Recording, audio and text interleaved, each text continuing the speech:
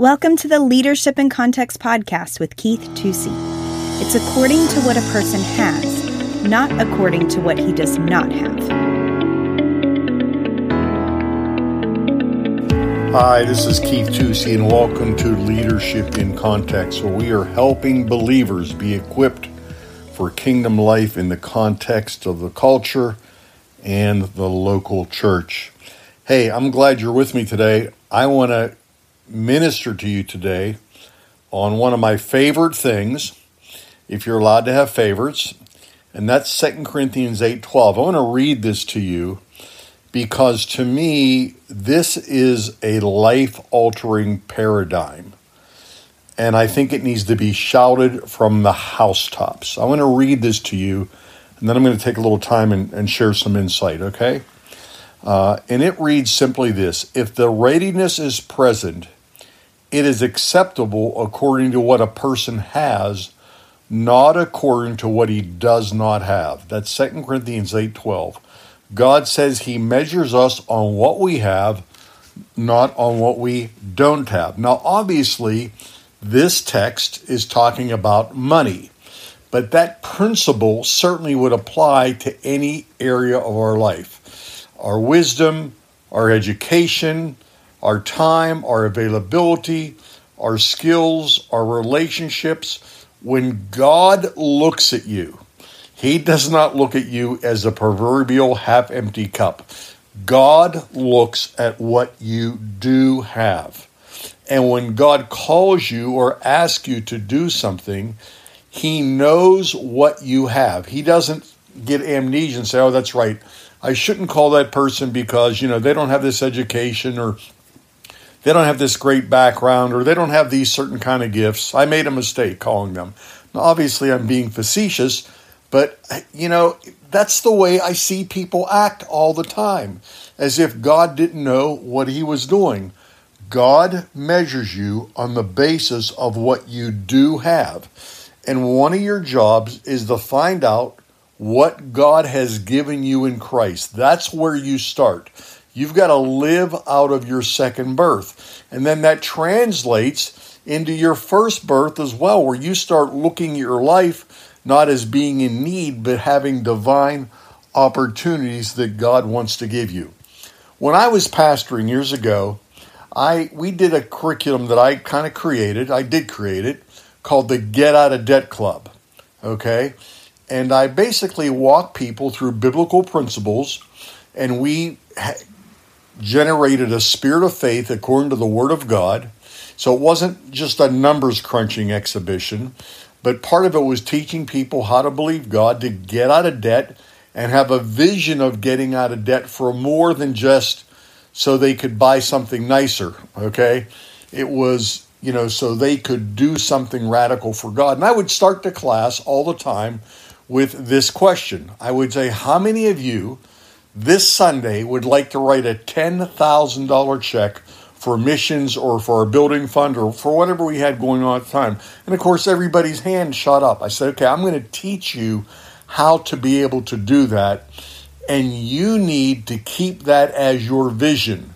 If you keep that as your vision, being able to give more, then God, I think, will empower you to use what you have, not what you don't have. Remember, that's what 2 Corinthians 8 says. God is not measuring you by what you don't have. He's measuring you by what you do have. So then my second thing was this. I said, okay, take out a piece of paper. Take out a piece of paper, and I want you to write down everything you have. And there would be silence for a minute, and some people would start writing, and then invariably, the pencils and pens would drop, and people would look at me like a deer in the headlights, and somebody would blurt out, we'll be here all day. And sometimes there'd be a question like, what do you mean by everything? I'd say, well, do you have a book? Do you have a pillow? Do you have silverware? Do you have And they'd be like, we'll be here all day. I said, okay, lesson learned. That's exactly my point, because often we're thinking about the new car we don't have, the vocation or the vacation we couldn't take. We're thinking about what we're not able to do financially, and we're discounting what we really do already have. And when you don't understand that, you can't make progress. That's the reason companies do inventory, or they should do inventory, so they understand what they have. And the reason I exercised that point was for several reasons. Number one, to emphasize this principle, but number two, to emphasize this fact. The biggest lie about money is this: if I only had more. That is the biggest single lie. Okay, the truth is, if I had more money, I could do more things. Here's the lie. That's not measurable in many cases. In other words, if I only had more money, but you've got more money than you had before, and what happened? If I only had more money, I could get out of debt. Yeah, there's some truth to that. But I think most people that understand budgets and most good financial managers will say, if you don't manage what you do have, adding more to it will usually only make the problem worse and not better. And this is what we focused in on the Get Out of Debt Club, helping people to manage what they did have and beginning to have a spirit of gratefulness for it and saying, I really do have more than I thought they have. And most of these people, honestly, were struggling financially, most often because of decisions they made, not because of how much money they made. Okay? Penny and I have lived at a level, a middle class level, probably an upper middle class level, and it's not because of how much money we made.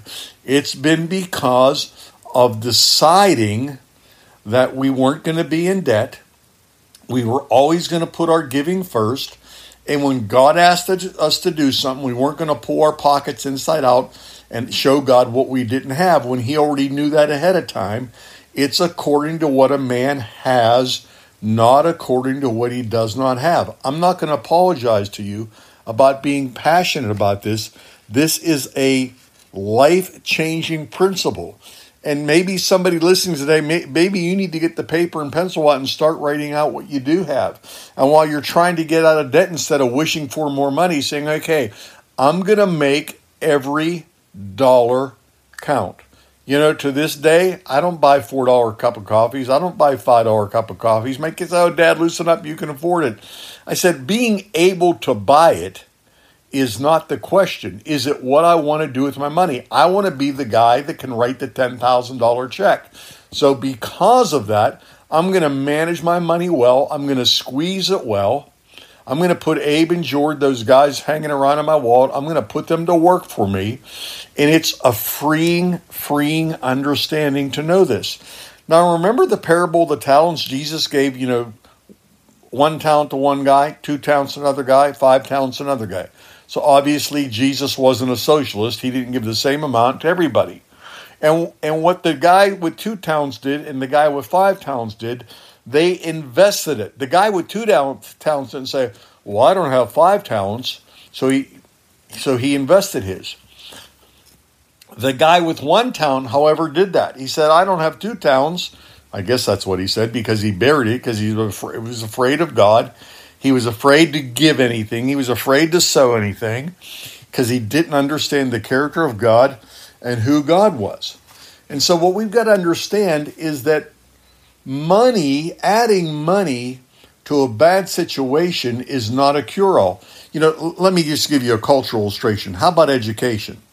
Since I was old enough to vote, all I've heard about, from one party in particular, is we just need more money for education. We just need more money for education. There are school districts in America, listen to this, where they have almost $30,000 per student in funding. Now, that's not all spent on the students. The administrators are making 6 figures, and they're taking, great educational trips, and they have plush offices, and so on and so forth, okay? So it's not all going to education. In most cases around here, I think, where I'm at, it's about $15,000 per student. Let's face it. You give $15,000 per student to a private school, and they're going to make hay out of that. So the educational system proves that just throwing money at a problem doesn't make it better. Sometimes it makes it worse. It makes it fatter. It doesn't make it leaner. It doesn't make it cleaner. It doesn't make it more focused. And the same is true with your money, okay? That's why a budget is so important. That's one of the reasons why tithing, the first 10%, is so critical, because God is teaching you not to live on 100%. At minimum, you're going to live on 90, and you're going to start giving out of that. Very, very important. Here's the baseline of that principle. It's not according to what a man does not have, it's according to what he does have. When God asks you to do something, he's not asking you to do what someone else can do.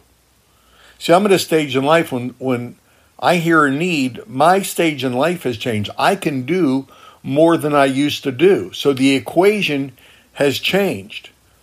And the greatest, givers on earth are people that understand they may not be able to do everything, but they can do something. What can I do?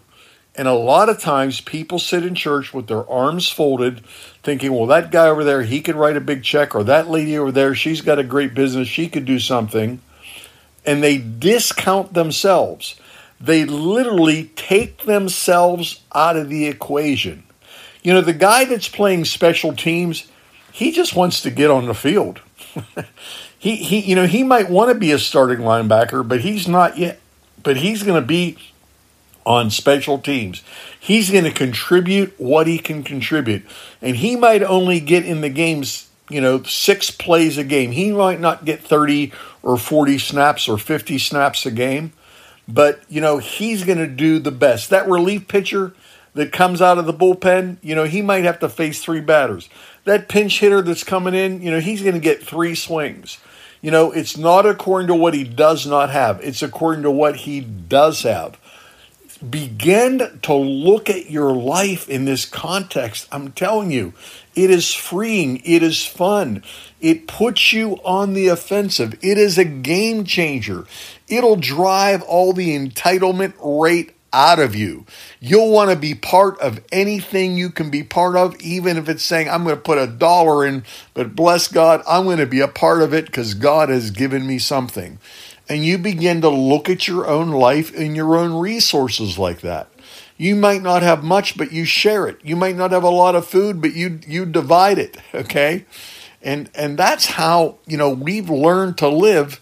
And I don't feel like we've sacrificed anything to live like that. I feel like the privilege has been ours.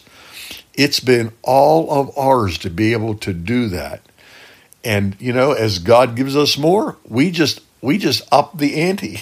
We just invest more, because the goal is not the American dream. The goal is kingdom exploits in Jesus' name.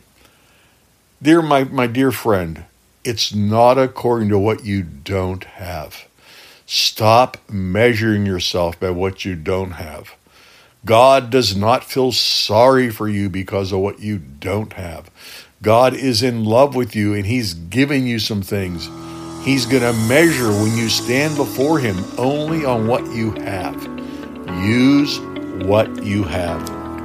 Hey, Keith Tusey for Leadership in Context. Thank you for allowing me to share this life-changing principle with you.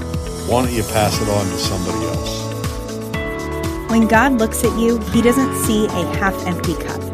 He sees what you do have. Your job is to figure out what God has given you in Christ. Thanks for listening this week to another episode of Leadership in Context with Keith Tusey.